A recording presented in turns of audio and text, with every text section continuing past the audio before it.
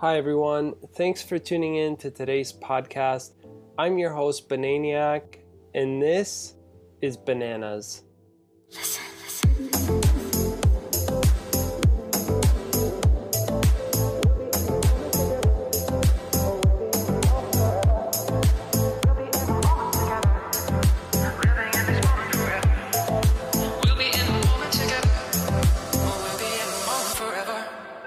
Alright guys, today's episode's really special. It's with Dr. John McDougall. You guys have seen him in episode 1. One of my biggest inspirations on why I became a nutritionist and adopted a plant-based diet myself. This is episode 7, and hey, 7 is my favorite number. So this is going to be a good one. But first, I want to tell you guys that I am so happy to have my very first sponsor of This is Bananas. So this episode is brought to you by Fitbod. If you guys have been following me on YouTube or on social media at Bananiac, you guys know that I love this app. I've been using it for months now and have been able to track my workout progress. For those of you that don't know, Fitbod is an app that lets you track workouts but also provides workouts for you. It really makes working out a breeze. Basically, you put in the different types of equipment that is available to you, whether you're going to an actual gym or you have a home gym setup like I do. You put in the exact equipment that is available to you. You also put in your training goals, the type of workouts that you want to do, and it automatically generates a workout for you. This app is so smart as it not only calculates the calories that you burn from each workout, but it also calculates the fatigue. So say one day you do a really heavy leg day, it knows not to give you a leg workout the next day. What's also cool is that you can connect Fitbod to other apps. For me, I have an iPhone, so I personally connect it to Apple Health and Strava. All those apps that I have on my phone communicate with each other, and at the end of the day, I know how many calories I took in, how many calories I burned, and it's just a really great way to stay on top of your health and fitness goals. If you guys want a more in-depth review, definitely head on over to my YouTube channel and just search Bananiac Fitbod. You'll find it. I show you hands-on how to use the app. But guys, I cannot recommend this app enough. It is so easy to use, and it is so helpful and convenient, and it's really affordable. You know, personal trainers are great, but at the end of the day, they cost way more to have than if you were to run the show on your own. So if you guys head on over to app.fitbod.me and you guys use the code Bananiac, BANANIAC, you will get $10 off your yearly membership or $1 off your monthly membership. And you can also get 3 free workouts to try before you buy, which I think is a great deal. So why not give it a try? Again, the website is app.fitbod.me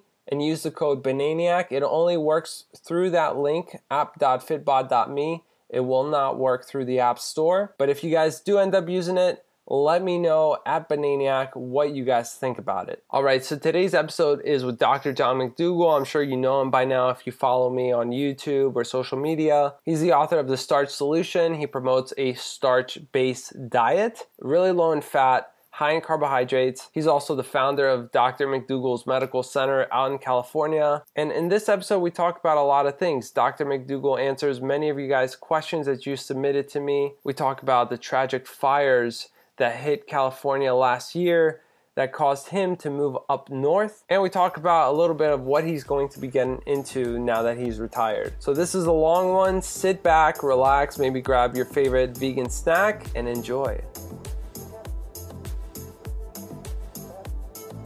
I'm here with Dr. John McDougall, and I believe this is the 3rd time you are on the show. I think so. It's been a few times. Yeah, It's always a good time. Yeah, so it's so wonderful to have you back on, and always a pleasure to talk with you. I know a lot of my followers really love the work that you do and what you promote, so they have submitted questions for you. So I want to start off by just asking you about what you're up to these days. Well, I have retired from taking care of patients. And what I do now is I lecture, do webinars, write a few articles here and there. But no, I'm retired. I retired from clinical work. I'm going to be working more on academic work and political work. I would like to. I did some of that in the past. And I don't know, to tell you the truth. But I certainly will be contributing. I'll be working at my 3 and 10-day program in Santa Rosa. We run 3 and 10-day medical programs for people who are ill with high blood pressure, diabetes, multiple sclerosis, heart disease, weight problems, bowel problems. We deal with all of those. I'm down there at most of those, and I give lectures. Then I'll take care of some of the tough problems, I guess. And also, watch over the administrative part of the business. It's run by my daughter, Heather McDougall, and we have some fantastic doctors that work here. Since I saw you last time, Forbes magazine actually wrote an article about our program and how it's saving people lots of money. Like they said, it's saved CenturyLink, a communication company, about 36% on their medical bills. That's a lot of money. It is. It sure is. You think about the preventative work. Not so many people think about how much they're saving in money, financial costs towards surgery and pills and things like that. Yeah, but to get recognition in Forbes magazine, right? For saving CenturyLink, $1 billion company, 36% on their healthcare. That's like what we've done with Whole Foods. They won't give us, or they haven't given me the exact numbers, but they have written on my website that they have saved money, and I got a nice personal letter from John Mackey. So we are saving money for people out there, and I think that's one of the few ways that we're going to get this message across, is put it in people's pocketbooks. You got to say, look, you're going to have to pay for that bypass surgery. That's going to come out of your mortgage, man. That's right. $150,000 is going to come out of your mortgage if the doctors are in a good, healthy-minded mood. If things go well, it could be $350,000 comes out of your mortgage just from that one operation. So it's money for businesses, it's money for patients. The ones that suffer mainly are the ones that benefit under this system are the doctors, the hospitals, and the pharmaceutical companies. They're basically the ones who distribute the treatments. Now, it'd be nice if all the treatments worked, but they don't. I mean, they work, but do they give the results the patient is expecting? And the answer is few do, especially when it comes to chronic disease. So the patient is paying lots of money, sometimes $75,000 just for one medicine, just for 1 year's drug with multiple sclerosis. It costs $75,000 just for the drug, not the needles. There was just a study published in either was the Lancet or the British Medical Journal. A study was just published which said that the drugs do not change the progression of the disease. It changes the rate of relapse, number of lesions, but the rate of progression of disease is measured by mostly the endpoint. The number one endpoint is when you die. It doesn't change that. Or they could pick total disability as a point. Whenever they test it that way, it doesn't seem to make any difference. There's no change in death or disability, and that's what the patient's looking for. Not necessarily fewer lesions on the MRI. They don't feel those. They don't even feel them coming. The nervous system is painless. So they don't feel the attack to the nervous system from our own immune system, which was set against us. Our immune system was set against us by the foods we eat, primarily dairy products. And dairy products make an antibody. The antibody attacks the dairy protein. And then the dairy protein goes on and attacks the oligoblasts, which are cells that cover the sheaths of the nerves, and they get inflamed. That doesn't hurt. And then they become scars. That doesn't hurt. So things that you can see, like the inflamed lesions and the scars as a result, the patient never knows they're going on. Well, But the patient never knows they're going on, and they never have any eventual effect on the endpoints, which are death and, say, permanent disability. Then why bother? And they cost $75,000 a year. Why bother? The pictures just look different, and it doesn't change the clinical course or the effectual life of the patient. Yeah, let's talk a little bit about the diet, because I think that's something very practical and very simple that people can do to prevent these many chronic diseases and situations that we were talking about. You recommend a whole food plant-based diet, and to be more specific, a starch-based diet. Most people are aware of your work. You're the author of The Starch Solution. Yeah, this is the kind of thing where you really have to decide you want to be better. Right. Because the solution is simple, doesn't cost anything, so nobody's going to promote it to you. You know, it's not like they're going to run ads on TV to tell you buy our cure for MS, and it will, change your life in a positive way. No. Anyway, if you can make some money off of it, like needles, and I told you the drug was $75,000 a year, it does nothing in terms of changing the progression of multiple sclerosis. So, if you could do something, that'd be one thing. But if you don't, which is the case for most chronic diseases like diabetes and heart disease, you're cheating the patient. You who are selling, you are a liar and a thief. Criminal behavior is to steal and hurt people. And when you sell a drug to somebody for whatever, say the new cholesterol drugs for $13,000 a year, you stole their money. Yeah.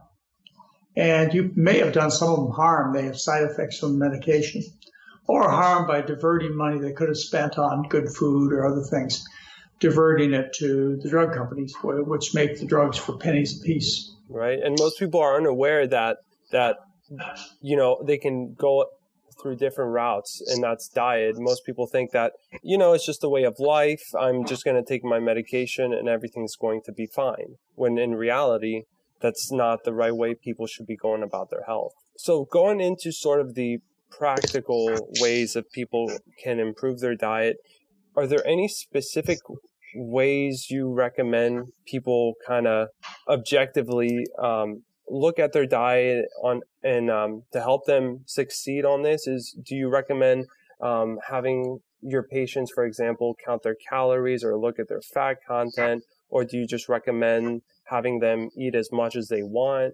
Yeah, that's what I do. I have people eat food and eat it to the full satisfaction of their appetite.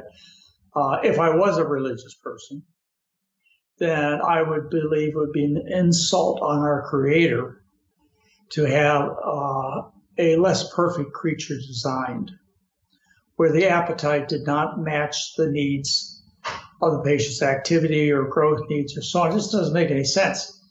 So if you find the right foods, they ought to taste good. They ought to be appetite satisfying, and they ought to support good health.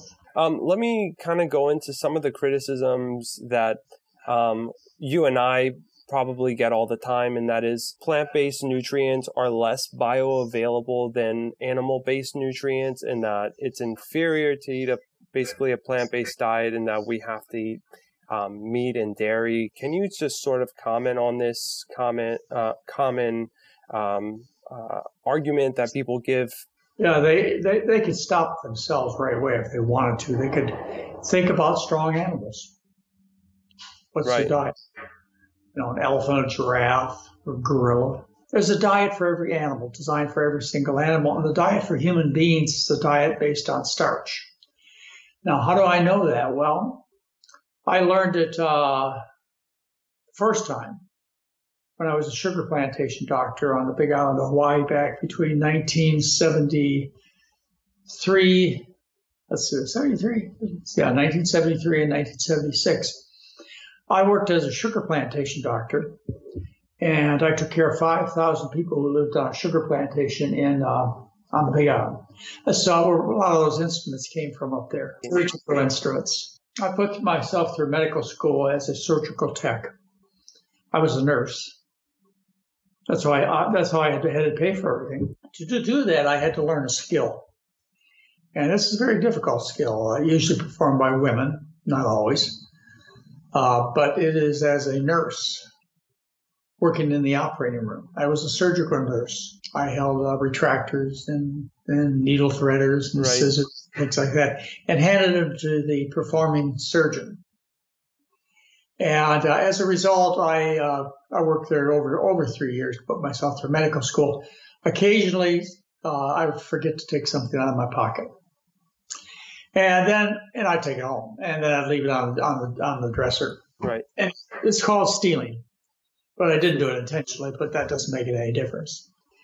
And then I went to work in the plantation. Did the same thing. We did heart operations there. We did delivered babies, all kinds of things. And I was in the same situation. I would collect instruments, just a few here and there, not intentionally.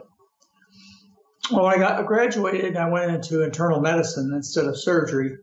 Those instruments kind of laid around the house. I would use them when the kids got a laceration or, had some other thing. They had to take a plastic ball out of one of the kids' noses, all kinds of crazy things. So I used those instruments to take care of the family for about 44 years, the kids. Anyway, our house burnt down October 9th, 2017, just like 5,000 other houses did in Santa Rosa. Yeah, I'm so sorry to hear about the fires. I did hear about that news, and I did want to ask you, how everything is going, how you're settling into your new area. Well, we're up in Portland. The clinic is still in Santa Rosa. Mary and I moved up here to Portland. And it's an experience that really, if you ask me what it was like, I can't tell you. I mean, I don't know if I'll ever go through it, to tell you the truth, what all that meant. I lost my house, and I lost 3 cars. I got out with a tennis shoe and this computer. There were a few, knickknacks in our house that we wanted for personal family reasons. We had some pictures, some drawings, some paintings, and so on that were important to us. But I really wanted this, because that's a box. If you look up there, can you see it up there? Yeah, we have a clear view of it. So it looks like a bunch of surgical equipment. Yeah, it's these 2 top here. They're the stainless steel box, and the rest of the instruments are scissors and needle holders and knife holders and things like that. So the last minute, before any more scraping would ever be done, my son-in-law found this. And then they put them in a plastic picture frame like you see. And so we put it up in our new home in Portland as a reminder, a pleasant reminder of 50 years of practice. I did surgery. I did caught 100 babies. And I did brain surgery in the middle of the night. You're talking about something I did 50 years ago. So I was quite a well-rounded doctor in the sense of doing many, many things and understanding many things to do. I'll take care of people. Well, it's amazing that you actually got into nutrition, because not many medical doctors make that connection about the power of food. Well, 2 things had to happen. One is I had to realize what standard medicine was. I went to medical school like all other medical students did, I bet. There are very few exceptions. They go to medical school to help people. The greatest fun in life comes from helping people. And so they go to medical school to learn this occupation, to help people. And the fact that doctors make a lot of money is okay too. But they're not the top paid. You go to Wall Street, and then you're talking about real big bucks for people who want to get money out of their business. But most doctors go because it's interesting, respected field, and mostly you help other people. So I'm in medical school and then off as a firm confirmation that I'm correct in my observations. I found out that I did a lot of help when it came to acute problems. Acute problems are things like broken bones, torn toenails, Just about everything. Just you cut yourself, you burn yourself. Those are things that happen after one assault on the body, and you just stop assaulting the body, and the body heals. That's it. It's very simple. That's why I was so good. I just told him stop cutting yourself with that knife, and this will all go away, or stop breaking that bone, and this will all go away. So just like any doctor, if you add support, maybe a splint, bandages and so on, you can help the healing process a little bit. Yeah. But when it comes to chronic disease is different. Chronic disease, just by using the word chronic, tells you that it's not going to get better. It's chronic. Right. It's there for a long time. A long time. It says long time. Chronic degeneration, chronic. You understand. Most of you understand the term chronic with it. So you're not going to get over it. Right. So when somebody tells you have chronic hypertension or chronic heart pain or chronic arthritis or whatever, right, they may give you some pills to cover up the symptoms, but they can't stop the problem. Just like with that MS we talked about, the drug covers up some of the symptoms, secondary endpoints, which are, as I told you, they're relapses and scars. But they really don't give you the positive endpoints you're looking for when you treat chronic disease. You get covering up of the or the discovery of these secondary endpoints. And maybe you can quiet them down a little bit and make them look a little bit less angry and destructive. But they won't go away because it's chronic disease. But the difference between acute and chronic disease is the repetitive action of chronic disease, the repetitive injury. So let's just say let's just take something really gross. Let's just take your hand, for example, and you pour acid on it one day. And you get blisters and redness, and it hurts. It was terrible. Right.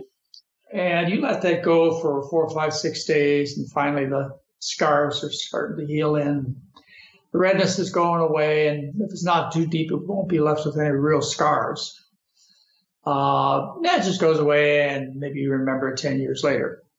However, if you develop a habit of pouring a half a cup of acid on your skin every day or once a week, pretty soon the end response to healing this inflammation is scar tissues. So you get cirrhosis of the liver, or you get emphysema in the lungs, or you get multiple scars in multiple sclerosis. These are scars. These are not going to go away. This is chronic disease. And the only way to fix it is to fix time. Right. And that's not going to happen. But you can do something. The damage that's done, and it's usually a lot less damage than people believe. The damage that's actually done that's not reversible is really quite small in most cases, at least to get you back to a functional life. Like, for example, multiple sclerosis. If you change your diet, we find that about 85% of people comply to the diet we teach, and about nearly 90% get off all of their high blood pressure and diabetes medicine. And we haven't really tested the MS drugs yet as far as what to do with them.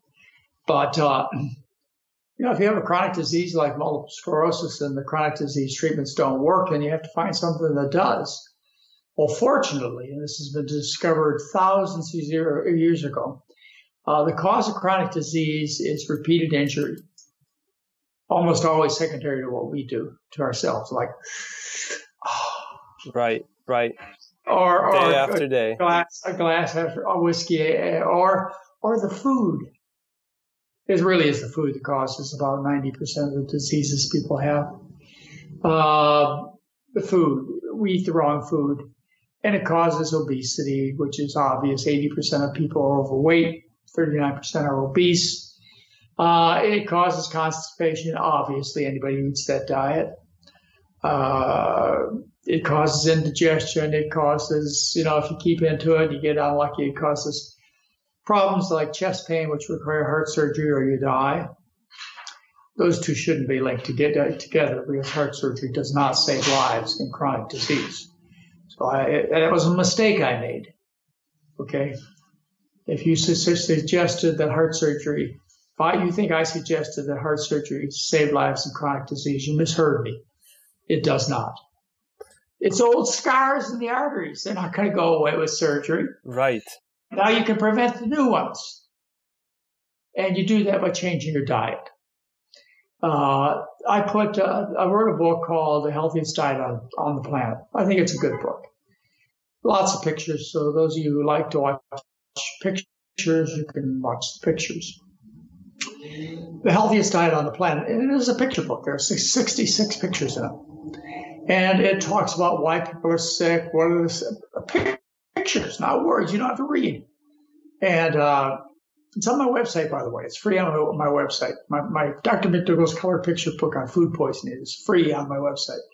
So you can go there and read that. But you can also buy the book. And it tells you that we've known about this kind of illness, source of illness, for thousands of years, with the pharaohs and the priests of the past and the kings and the queens and the aristocrats, causing themselves gout and obesity and diabetes, chronic diseases due to eating like a king and queen. Well, back a few thousand years ago, there were only a few kings and queens. Everybody else was a worker, and they had to grow the barley and the wheat and the rice and the potatoes and so on. And then there were some special people in each society which were known as royalty. They got to do special things like eat special food. And what they did is they ate the animals that were eating other people's rice and corn and soybeans and so on. Right. So they got the food secondarily. Well, it enriches the food when you eat it. So when the chicken eats the grain, it concentrates and enriches the food in components that cause sickness, like fat and cholesterol and microbial contaminations, so on. Well, those are the foods that make you sick, are animal products and also vegetable oils. Vegetable oils are not food. They're a component of food. They're an isolated component of food. Nothing else is with it but the oil. No vitamins, no minerals, no nothing. Empty calories. Empty calories, but the calories are also quite toxic. These are the easiest stored calories, 9 calories per gram, as opposed to white sugar at 4 calories per gram. They're the easiest stored calories. They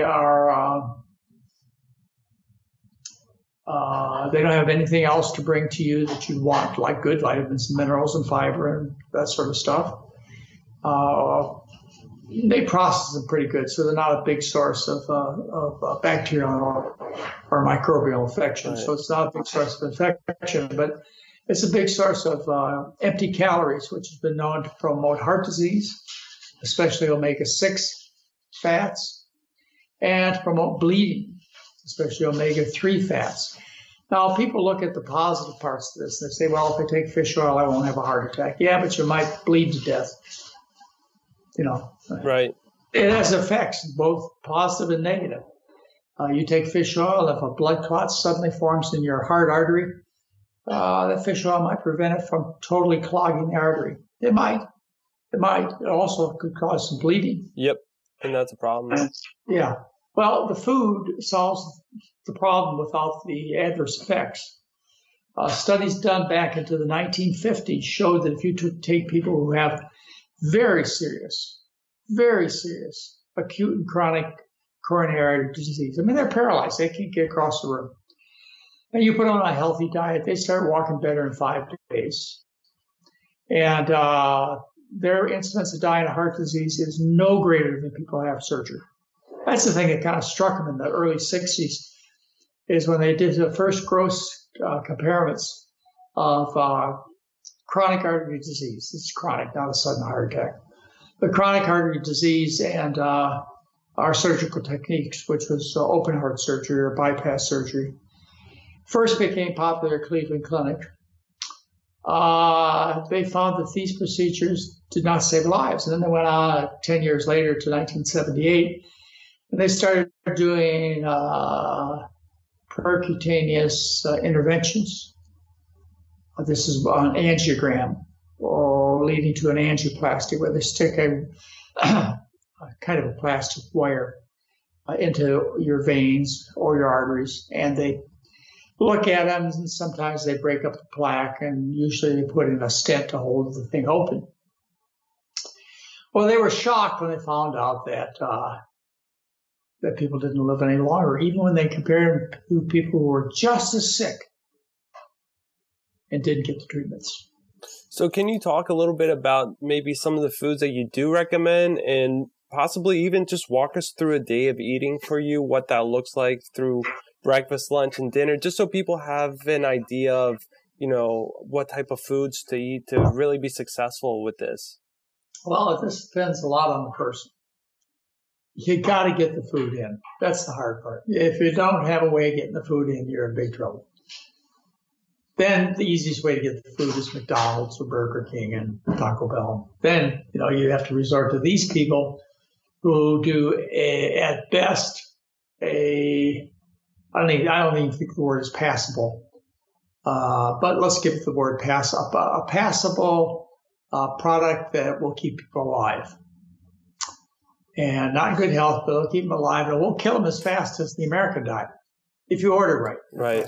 If you go to Burger King and you say you want the king, and they serve you the king, and you eat the king, you're in trouble.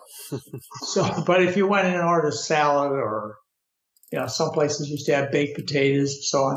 All right, for me, this morning Mary and I have already had Dr. McDougall's Right Foods oatmeal. That's the brand I brought out this morning. We have a company called Dr. McDougall's Right Foods, which sells our food in over 6,000 stores across the country. Very popular, very tasty. Yeah, I've had some of it. Have you had it? Yeah, I like it. Totally inexpensive and very popular too. Like I say, 6,000 stores, and we probably have 40 products. Right, and you want to compete with some of the other less quality stuff that's out there, and it has animal products, lots of oils, so it's really great to have something there as a better alternative. Well, it's clean stuff. No animals in it, no extra oils. So anyway, that's how I started out this morning. This afternoon, I'll probably go on to, yesterday I made Mary an avocado sandwich. There you go. I don't know. Maybe a Dr. McDougall's soup. Veggie burger. I don't know, something this afternoon. And then this evening, we'll probably likewise do something pretty simple. Last evening, she did a soup along with rice. Right. Just vegetable soup. And she often uses the Instant Pot. The Instant Pot. That's a lifesaver. Oh my gosh. And we can cook a meal here in just a few minutes and have it ready, mashed and everything. And so I'd say one of my favorite meals is mashed potatoes, frozen corn, heated, of course, and a gravy Mary makes. Oh, that gravy is so popular. People absolutely love it. Yeah, for years I've heard you talk, that's your favorite food. It's just mashed potatoes, some corn, and gravy. But it sounds amazing. I mean, who wouldn't love mashed potatoes? Well, I don't know. I mean, if you had a choice, here's a cup of mashed potatoes, nothing added, and here's a cup of raw cow leg. You choose.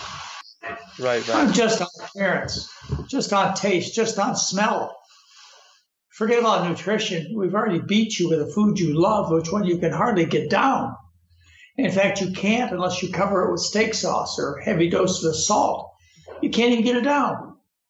All right, so it's a starch-based diet. I think you can make your starches as simple as far as variety is concerned as you want. In other words, you could just live on corn or just on potatoes or just on rice or wild rice or soybeans or whatever. I have to give you a qualification to that. And that is that starches that are of underground origin, like potatoes and sweet potatoes and bulbs and corns, They are complete foods. They have all the vitamins. The potatoes are considered the anti-scurvy food, whereas they criticize vegetables for not having enough vitamin C. Well, not in the case of underground starch sources. Right.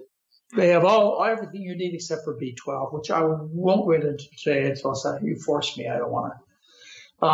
Above ground starch sources of starch organs would be their seeds. There would be grains and legumes stored above ground in the plant parts. And they're loaded with calories, but they miss vitamin A and C. So if you're going to have a diet exclusively, say, of corn or rice, you must add some A or C in the form, I would suggest, of oranges or asparagus or something you like. You don't have to have much just to get the A and C. Otherwise, it's a very complete diet. So I'm going to say sweet potatoes are one of the healthiest foods on the planet. They, in the blue zones, that's a huge popular food that they eat, especially on Okinawa. And like you said, it's a complete food. It has vitamin C. It's got pretty much everything you need to survive. And also, Dr. McDougall, I kind of do want to touch upon B12 just for a little bit. We've kind of talked about it in the past. So most people kind of know at this point what you recommend. But I was just curious, through all your years of practice, have you ever seen a B12 deficiency? Only when I was in regular training, I saw people who had stomach surgery. And the result is the stomach could no longer produce intrinsic factor. So it couldn't combine with that extrinsic factor, which is vitamin B12, and it couldn't easily be absorbed. But maybe I saw one case there. I've never seen one. I've never seen a case of dietary B12 deficiency disease. Right. People can come in with blood tests. But of course, you've got the fact that the normals are determined by someone else. So you can have normal B12, say 200 picograms. All right. Somebody else says 50. Somebody else says 600. Depending upon the normal range that has been decided, you will fall into the positive or negative category based on that blood test. I think you should be above 80. It's a small factor to take B12. It's not toxic. It's not expensive. As far as I know, there are no serious adverse effects, but I reserve the right to change that opinion on adverse effects. Yeah, it sounds like it's a very rare case, though, that you've seen and not very common. But why bother? If everything else is unable to be criticized because it's right, why bother with the B12 crap?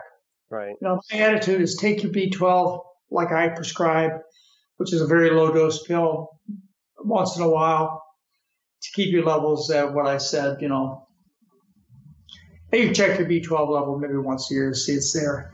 B12 is the last known vitamin discovered. Right. And it's made by bacteria mainly. Some parasites make some effective B12, but mostly bacteria. Right. People don't make it. Horses don't make it. Cows don't make it. Mm-hmm. No plant makes B12, but these bacteria do make the B12, and animals can absorb the B12 into their tissues and concentrate it. And then when people say eat a pig arm, so they eat the pig arm, and then they get the B12 that was manufactured by the pig's food. Right. So you might as well go directly to say supplemental source. Yep. I haven't found anything better. It's just, I'm sure there's a better natural whatever, but it's not going to make any difference. Yeah.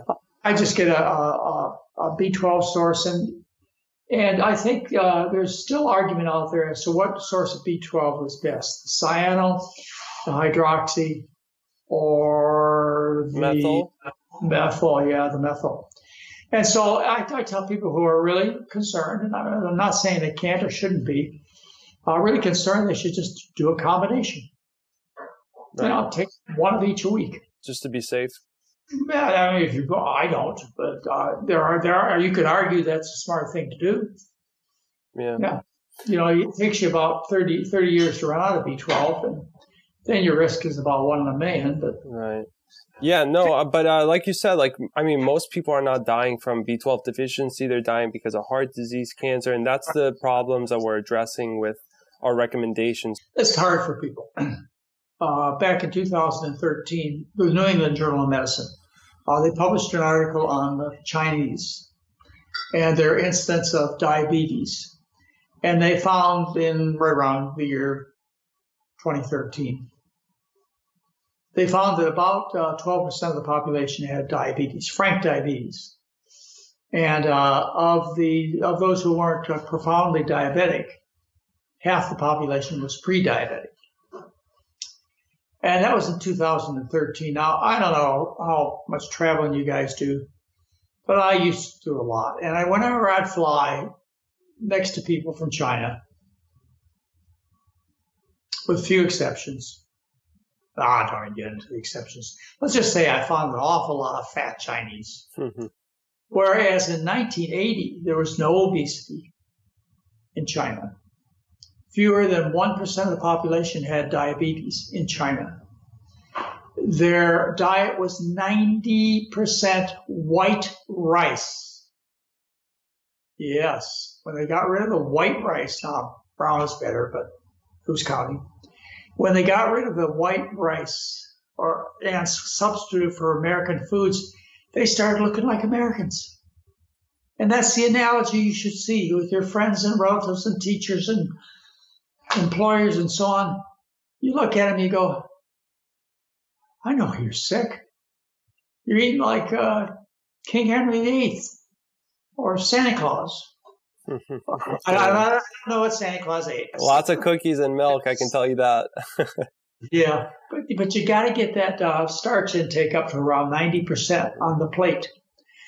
Not just the calories, but you got to look at that plate. You got to go, yep, that's about 90% potatoes or sweet potatoes, which you don't need B12 with.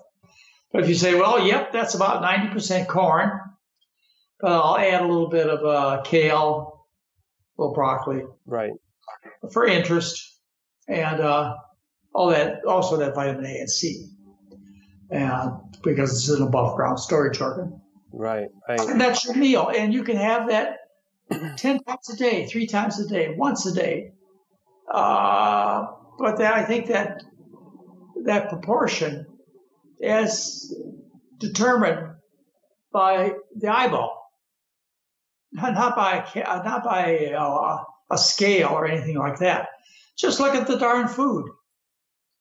You know, almost everything you're eating should be starch and a few vegetables, and the animal foods, you know, they're just not going to hit it. You can eat them.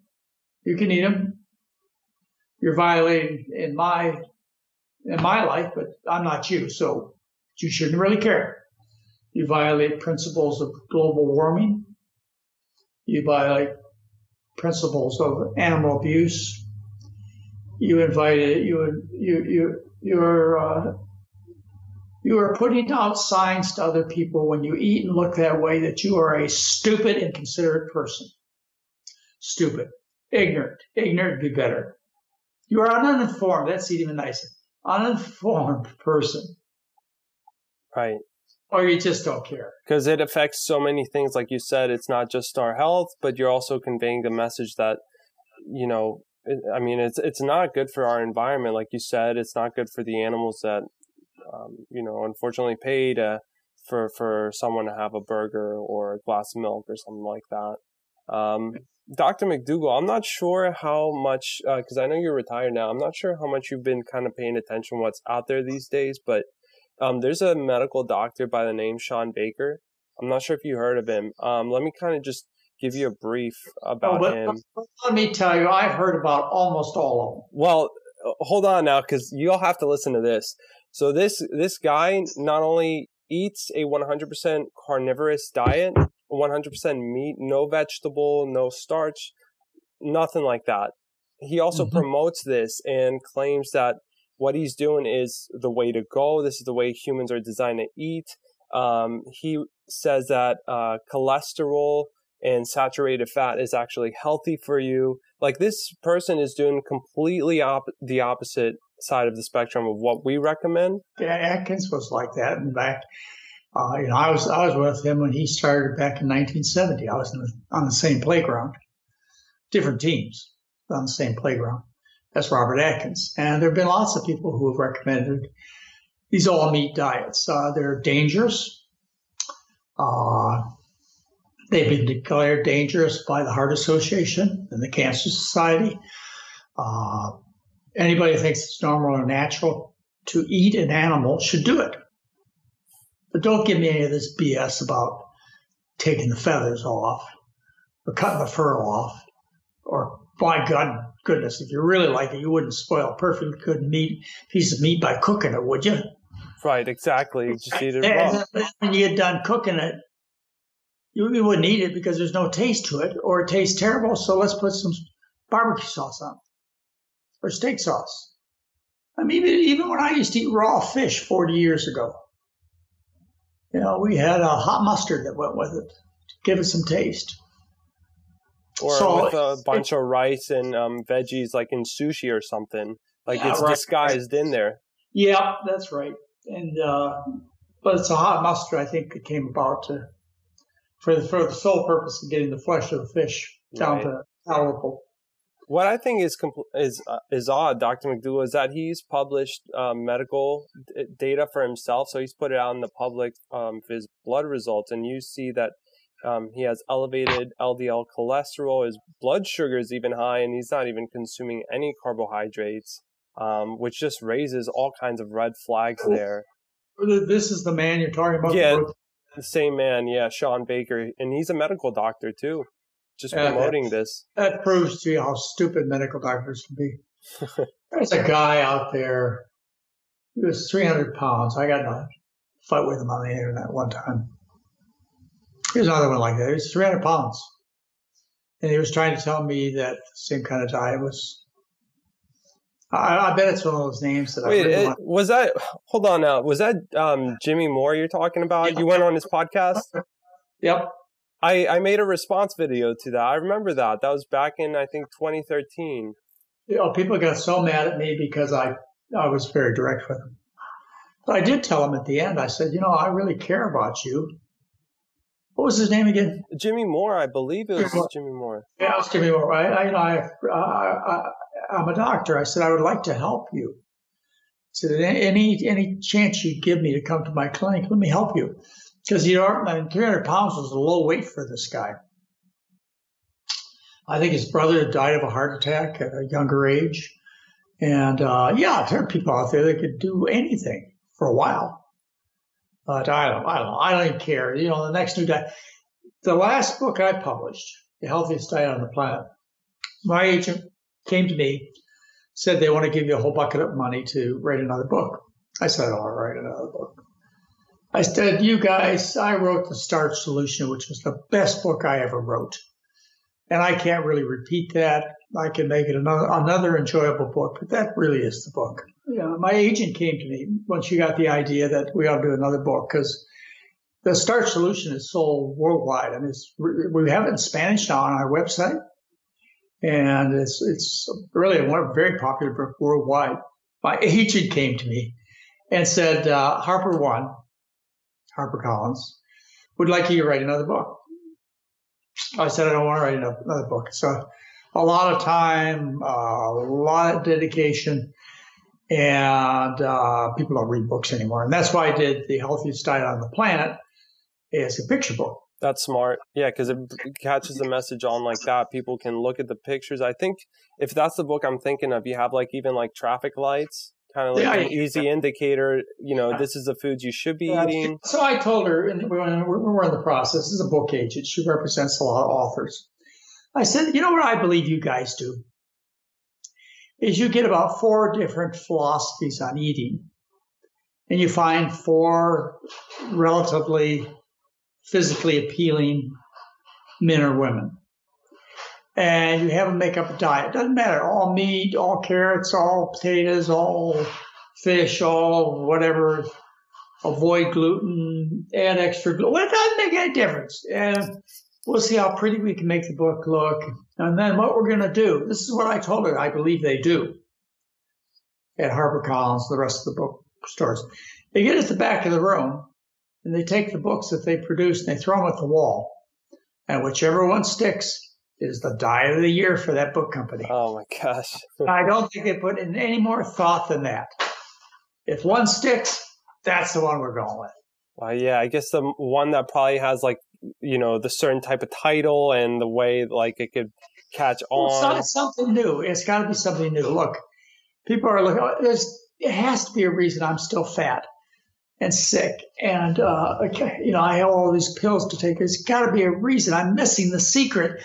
Somebody's got to have the secret. Right? Oh, it's a new book. It's not a new. And let's put the word secret in the title. But the truth doesn't change. There is a diet for human beings. And that diet is based on starch, like the Asians were starch eaters. And the people from Central America lived on corn, the people of corn, the Mayans and the Aztecs. The Incas were primarily potato eaters. And they had 500 different species of potatoes down there last time I counted. And people in the Middle East, the place where you turn on TV every day, and what you see is PCTV. You see people playing in the field every day with these great big guns. Well, their diet has been and still is a diet of starch. 70% of their diet was starchy foods. When last time I looked at it, which was 10 years ago. But I'm sure it's not changed much. They probably put a few fast food restaurants in, but it was 70% starch back when we were going to the war with the first George W. Bush. What's the diet of people all over the world? It's starch-based, always has been, always will be. The exceptions are the kings and the queens of the old. Back a few years ago, we only had a few people who had enough money to eat like that. Now, over half the population of the world can eat that way and does. And now, the World Health Organization reports that there is more sickness from overnutrition than undernutrition. And this is very expensive. I mean, after all, in our country, the greatest expense in our country for our gross national product is medical care. It's the only growing phase of our economy is the medical care. So you're dealing with big bucks here. If you could, just going to ask you a hypothetical question, but if you could, what would you change about the medical system? What I do is this. So first of all, I don't think medical care is a privilege. I think it's a right. Okay? Just like I think it's a right to have water, clean air, and I think people should be fed around the world. I don't think this should ever be treated as a privilege, but rather as a right. We need universal health care. I petitioned for it back in the 1970s. Got no place, and you know why? It blew all the health insurance companies off the water. And now there are efforts again to do universal health care. All right, so you get universal health care, and then you get one guy writing the check. Could be a girl, but a guy. Somebody really tough. I don't care whether she's a girl or a boy. I just want her tougher than heck. A good leader. A good leader, yeah. And you get out there and you say, it's been proven in 100 studies that bypass surgery doesn't work in this case. No more. It's been proved with all those new diabetic drugs that you advertise, help cholesterol in addition to blood sugar, that this is fraud. This is fake news. The benefits are in the 1, 2, or 3% area when it comes to reducing, say, a marker of heart disease, like bad cholesterol or good cholesterol. 1 or 2% difference, but it's significant, so they get to brag it. And that's what you see on TV. You see, buy our new blood sugar pill. Not only does it lower your blood sugar, but it reduces your risk of dying of heart disease. This is all fraud, all fake. It's not been shown to reduce your risk of heart disease. It reduces the risk factors, secondary endpoints, like cholesterol. People will die of high cholesterol. Anyway, it's just big money out there. So here I'm head of universal health care, and I'm going to be, like it or not, I'm going to be a dictator. And of course, I'm going to have an armed guard around me bigger than bigger than that Trump guy. Much bigger. And then what I would do is I'd go through and I'd clean out the hospitals. I'd just clean them right out. I'd go through a triage, and I'd pick the patients that could be helped, pick those that couldn't, people who really knew how to help them. Stop forcing surgeries, chemotherapies in particular, on people when we know the treatments don't work. I mean, we know it is proved over and over again. But this is a free country, free trade, free speech, whatever you want. Well, am I correct in saying that there's an incentive system for medical doctors promoting as many surgeries as they can or as many pills as they can, and it sort of reinforces them to continue with that practice? You know, I don't know how direct or indirect that goes. You open an office, you've got to put shoes on your kids, pay the tuition. You got to pay your office personnel. You got to pay rent. So you have to pay, in one sense, the pressures put on it by the doctor, by the products that are being sold. Yeah, that causes problems. Yeah. You know, these are expensive products. I would say industry does push them in that way by putting out the most expensive. There are cholesterol drugs now that I can buy at Walmart. 90 pills for $10. These are your older statins that work as good as the new statins, but the new drugs that work in the liver. They work as well, but one drug is like $10 for 90 pills. And the other drug is $1,300 per pill or shot. Right. Yeah, so there's a tremendous amount of pressure, financial pressure there. And then I'll tell you another thing they do is, say you got a brand new MRI that images prostate glands. Okay, big business. So you have 3 hospitals in town. You go to hospital A and you say, we got this new machine. And what it does is it'll pick up MRI, it'll pick up a prostate tumor that's half a centimeter size. Maybe at best a centimeter, it's about a half an inch. And we're going to give it to hospital A. We're going to give it here to Francis Hospital. Oh, we're just going to give it to them to let your community learn about it.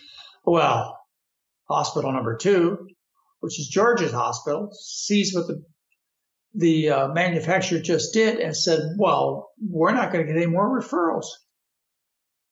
Could you give us one of those machines? Oh, no. Only the first one's free. We'll sell you the second one and the third one and the fourth one.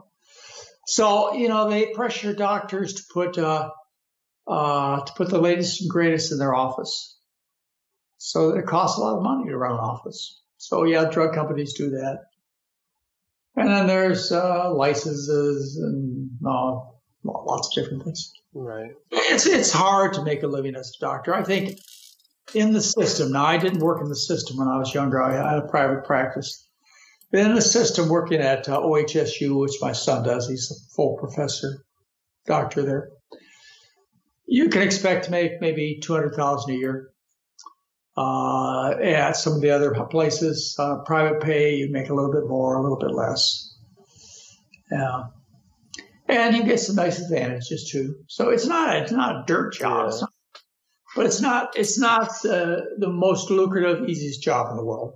Yeah, and it seems like it's kind of complicated, like you said. Like, we want to help our patients, but at the same time also take care of our doctors in a way that they would be happy to promote preventative medicine, in other words. They would have to do that by a capitated system. This is something that happened 20 years ago.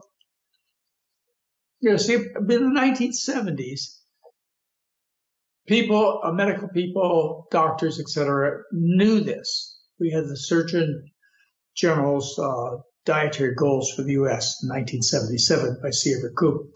We knew why people are sick. We knew what to do to solve the problems.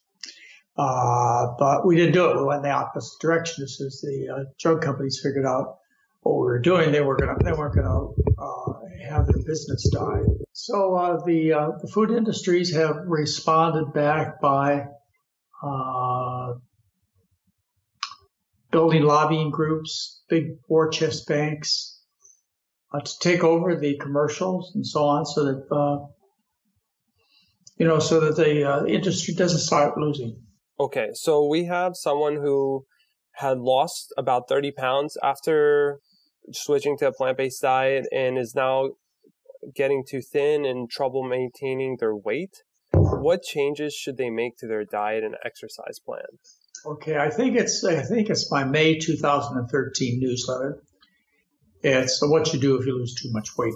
I think you'll find all the information there. I think if you don't there, you might find it in my November 2013 newsletter where I use Walter Kempner's charts on what Walter Kempner thought you ought to weigh. What this newsletter, what the general information is if you're losing too much weight, you should follow fat people around. I knew I'd get in trouble for that. I knew I'd get in trouble. And ask them what they eat. If you're losing too much weight, I think you need to go on a richer plant foods. You need to start eating, let's see, you could add nuts and seeds and avocados to your diet. Right. You could add more bread because it has some refining. You could be more careful about the foods you pick so that you like them. It's hard to sit down and eat something you don't like. I can sit down and I can eat beans and rice all day long, or mashed potatoes and corn if that's gravy on it. But if you put some, something I don't like, some vegetable I don't like, I'm not going to ever learn to eat it. Right. So pay attention to that. And then you add nuts and seeds and avocados. You can start making juices because that brings out more calories. So more vegetable juice, more fruit juice. Eating more fruits. You don't even have to go to the destroying of the vegetable part by grinding it. You could just eat more fruit, and that would help. And then dried fruits would be okay. That'd be a good start. Right. But I think the important thing is, number one, to get a realistic attitude about what you should weigh. In the May 2013, and I believe the May 2003, not 13, 3. May 2003 was on how to stop losing too much weight. And November 2013 is Walter Kempner's weight loss chart. And I think both those will help you. And I'll have all that, of course, in the show notes that people can easily find and click on. This next person was wondering, they have just switched to a whole food plant-based diet, no oil, starches. Should they have any concerns because they are on medication? It would depend on the medication in their situation. Right. Some medications, the food has to be taken into account. Like, for example, people have kidney disease. They have to greatly limit their potassium intake, which would be fruits and vegetables. But there are some lower potassium grains that you could pick. People with high triglycerides, they have to limit their simple sugars, including their fruit and fruit juice and dried fruits. Yeah. So, it depends on the person, what they have, what they need. If you need to gain weight, we just talked about what I would do to gain weight. Right. Yep. So maybe that's more of like a specific type of topic. This person is 19 years old.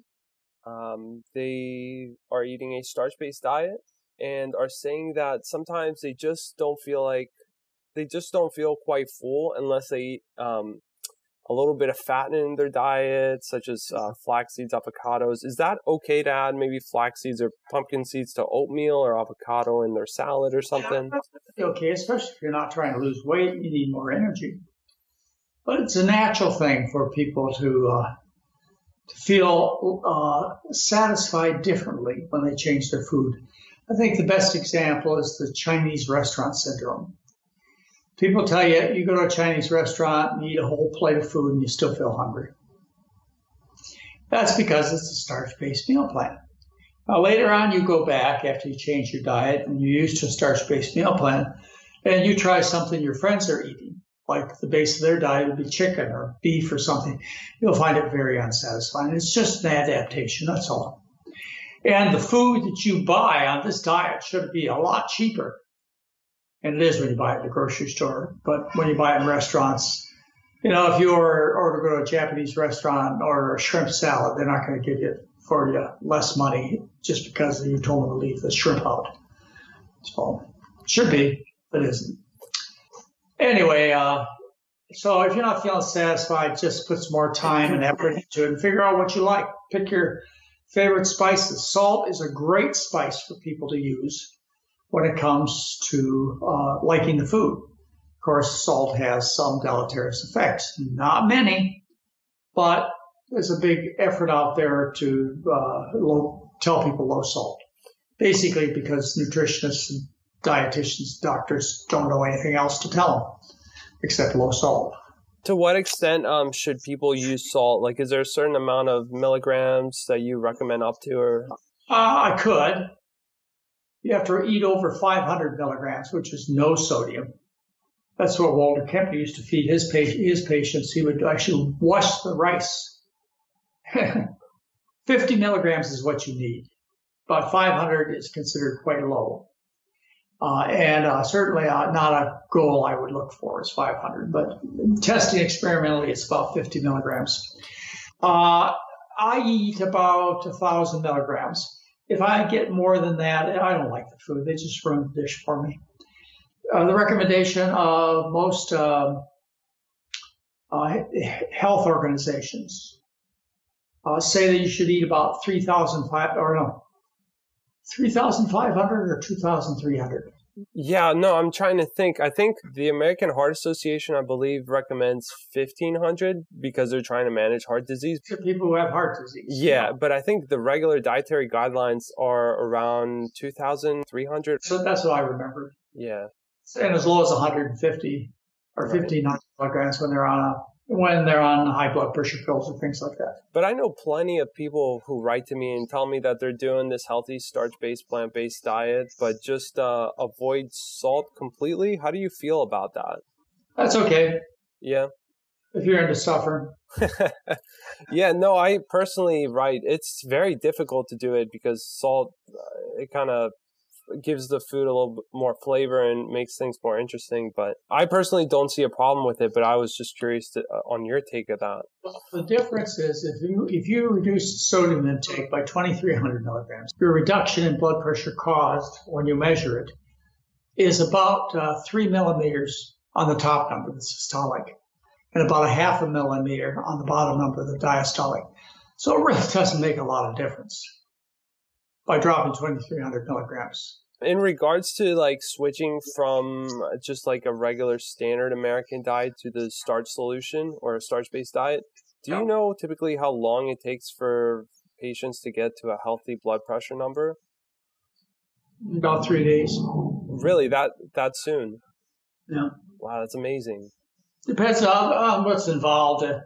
The first day they are seen by the doctor, they're taking off all their blood pressure pills, all their diabetic pills, all their diabetic shots except for insulin.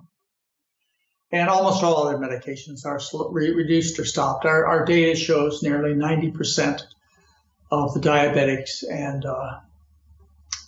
patients with blood pressure, their medications are reduced or stopped when they change their diet. And it happens very quickly.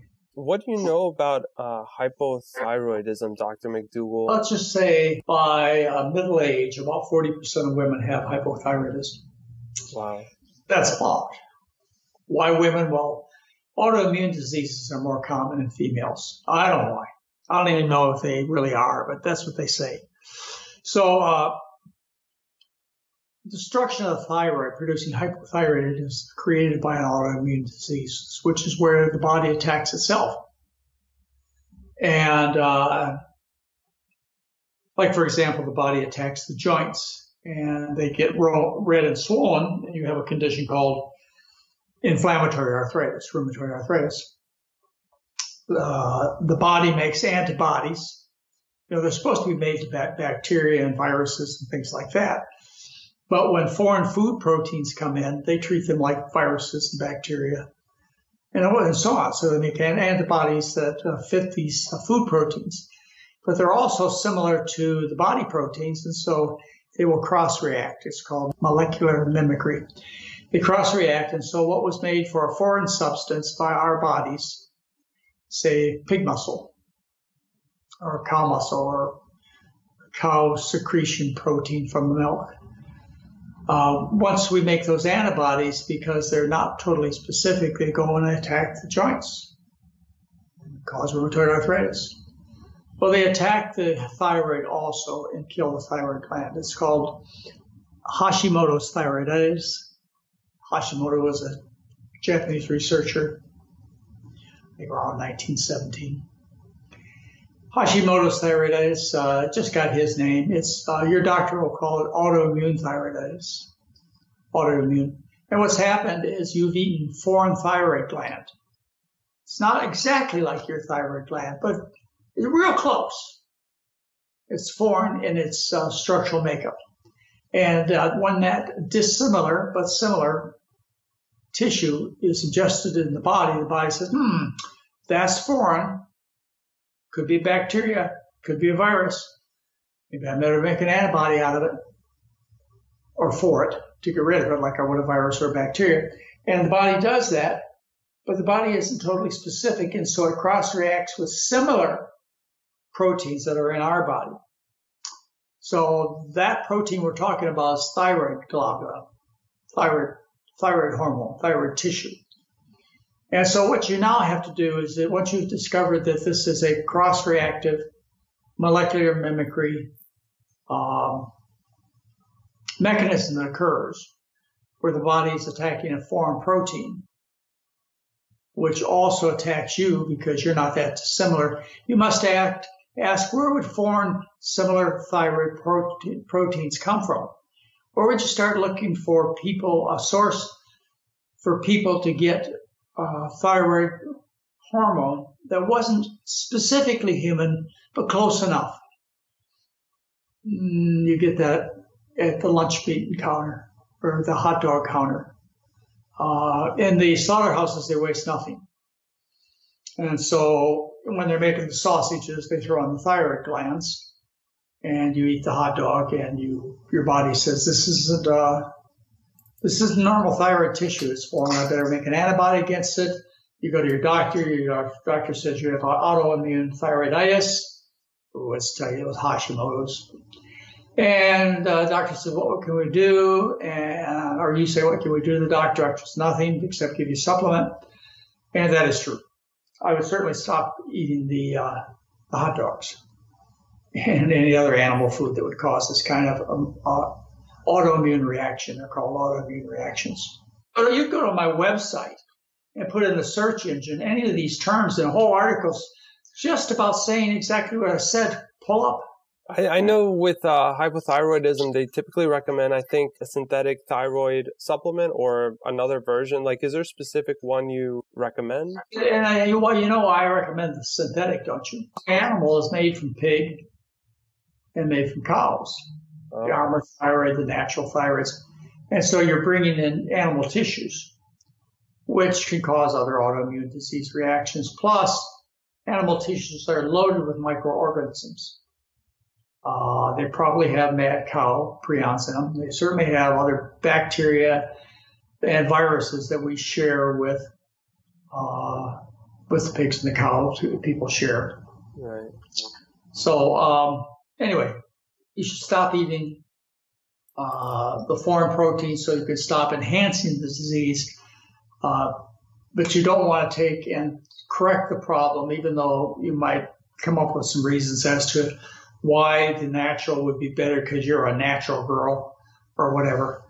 But you got to consider you're eating an infected product, infected with viruses, and therefore I don't recommend it. I recommend the levothyroxine. It's very safe, very easy to use, very effective. Yeah. You talked about some of the civilizations that have survived through time on starches. But recently, it seems like almost everybody is against gluten and wheat these days. And I was just wondering to get your thoughts on why so many people you think are against what we lived on basically for years. Because they're running out of things to write about that will get people's attention. You've got to have a headline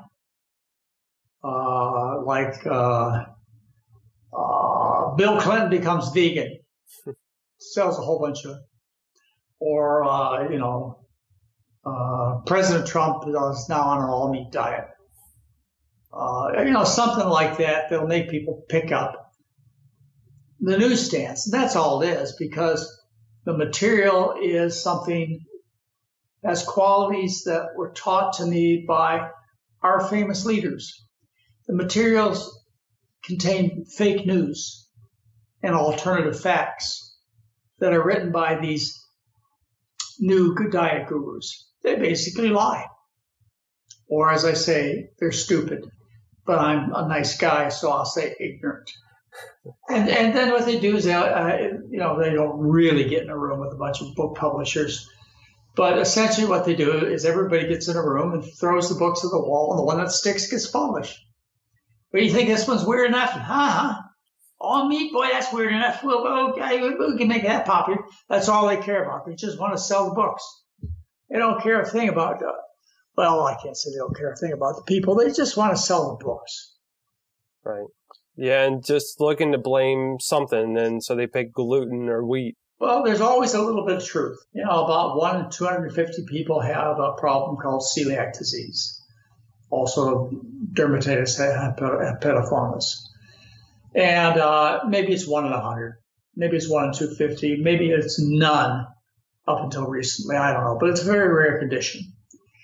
And people have been taught to believe that that's the problem for obesity and heart disease and allergies and everything else. So they go through the grocery store and their eyes hit 40% of the food labels, which are predominantly featuring the word no gluten or no wheat, barley, and rye. And so the customer says, aha, that's where I should pay my attention. I should not eat gluten, which is wheat, barley, and rye, which happen to be healthy plant foods. Doesn't make a lot of sense here. But they say it. There's such a thing as celiac disease. I will do it. And maybe you help 1 in 100 people.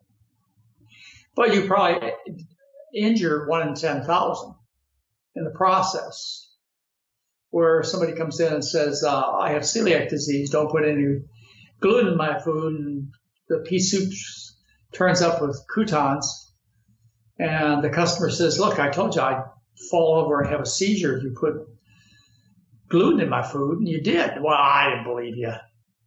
The last 100 people that came in here said the same thing. I gave them the same croutons, and they didn't do anything, so I figured the same with you. Well, that person could get hurt by this kind of lying. But the real problem is when you focus on celiac disease or gluten as the problem and the solution, you cause a dangerous, hazardous distraction. And that is a distraction from people looking at the true source of the problem. It's not animal fats and high refining and things that we've been taught for 60, 70 years. No, you don't have to worry about that at all. In fact, they tell you to eat all the animals you want, even in our dietary doctrines. They tell you animal food intake is good for you. It's the dietary goals, things like that. So anyway, I want to give you one. Some people out there are mad at me because I was talking about celiac disease. But I told them it was a dangerous distraction when they should be focusing on animals and the destruction done by animals, which causes over half the global warming effects, livestock production. So when they focus on gluten, they focus away from the real cause of destroying our planet, the real cause of your family's sickness. It's a hazardous, dangerous distraction, one that is probably as bad, if not worse, as the GMO, genetic modified organisms. Big deal. Sells lots of products. Everybody wants, nobody can eat GMO. Well, there's never been a case of anybody ever sickened by GMO. There's no such thing as a GMO disease. And yet they've been pushing it as the number one thing you should find on the label. It takes their eyes away from the pork chops and the cheeses and the things that are killing not just you and I, but your family and the planet. So these theories are not only useless, they are harmful and could be earth-shattering. Yeah, I hear what you're saying, Dr. McDougall. It's a very hot topic right now, the GMOs thing. I'm not quite sure. Like, I can't give you a definitive answer just because I don't know the long-term effects on GMOs because I suppose it's quite new. The only one thing I would say, Dr. McDougall, is for me, it worries me when you see some of these companies that produce the GMOs get in these suits and they're spraying all these different chemicals on our environment and food. That would be my main concern with that. But I'm going to have to wait and see what the long-term effects of. You're going to stand by and watch 1 million people a year in the United States die from food poisoning caused by foods that are not GMO labeled. So that you can find someday, and likely you'll live another 40 years, you can find the first case of GMO deficiency. Yeah, you're going to let 1 million people a year, just in this country, die from having the wrong dietary advice. Is that right? Is that what you just told me? That doesn't sound like very good math to me. I personally sounds like emotion. Well, here's the thing. I am a promoter of organic, whole plant foods. That's what I'm all about. But 100%, I think the primary thing that people out there listening to this and everybody should do is the first thing they need to do is stop eating animal products, because that's what's feeding our chronic diseases. And oil. And refined oil and even processed foods to a certain extent. Any free oil. Olive oil, corn oil. Right. Mm-hmm. Right. That's my belief. And I think you stand in the same place that I do. That's the very first step. And after we succeed as a society, once we do that, then we can start looking at these other minorities and other smaller areas.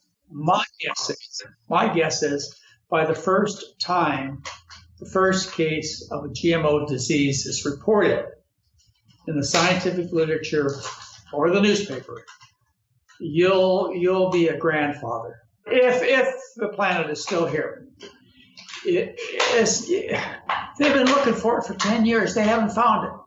You want to wait another 10 years? You got a choice. You're sitting down with me and you could say, you don't know exactly what's wrong with your family, and you don't know what their future is going to be like. You have choices as far as what to believe in. Boy, if you sat down with your family, you say you have one of three choices: to feed your family for their personal health and the world they're going to live in. And you're given a choice. Which should you, with great strength, which should you condemn first? GMOs, wheat, barley, or rye, or animal and oil consumption? Really, why should we have this conversation? Right. If you come to any other conclusion? Because I can't imagine anybody would. Yeah.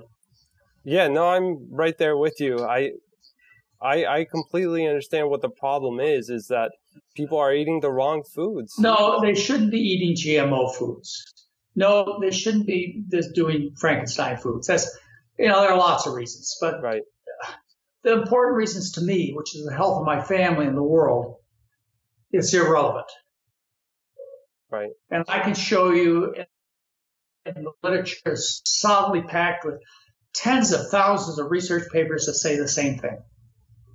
That their personal health, I'd say hundreds of thousands, so that their personal health and the environmental health are dependent upon the consumption of livestock and other manufacturing processes we do, but primarily livestock. Yeah, no, I 100% agree and couldn't said it better myself. All right. Well, you tell all your good listeners out there that I've had fun. Yeah, definitely. Thank you so much. This is the third time we've done this, so it's always a pleasure having you on. Before you go, Dr. McDougall, I want you to tell people where they can connect with you and learn more about your work. You can learn pretty much everything you want to learn about what I do. Free recipes, free plan, free literature, discussions of medical problems, information on our live-in clinics. We have a 3-day coming up in September. And in August, we have a 10-day program, which is a medical clinic where we take people off their drugs, et cetera. And all kinds of information comes out weekly from our website. And that's drmcdougall.com, spelled drmcdougall.com. And you'll reach me there. You'll find out everything. Come to one of our weekends or come to one of our clinics. Let's get to know you. So I hope you guys enjoyed this episode of This is Banana's. To learn more about this episode, check out the show notes over at bananiac.com. That's BANANIAC.com. If you're looking for easy and nutritious plant-based recipes to make at home, you can download my ebook, Bananiac Simple Vegan Recipes, from my website as well. It includes 25 of my favorite whole food plant-based recipes that I make and eat every day and will hopefully help you eat more whole plant-based meals as well. If you enjoy listening to this podcast, please rate it wherever you're listening to it. Share this episode with someone who could benefit from it. Leave a comment with your thoughts and subscribe to This is Bananas as well as my YouTube channel Bananiac, which you can find at youtube.com/Bananiac. This helps me become more discoverable and ultimately reach more people with my work. If you'd like to donate, please visit patreon.com/Bananiac. Thank you so much for listening to my podcast and supporting the one-man band that I am. Until next time, everyone, take care of yourself, spread the word, and we'll see you in the next episode. Peace.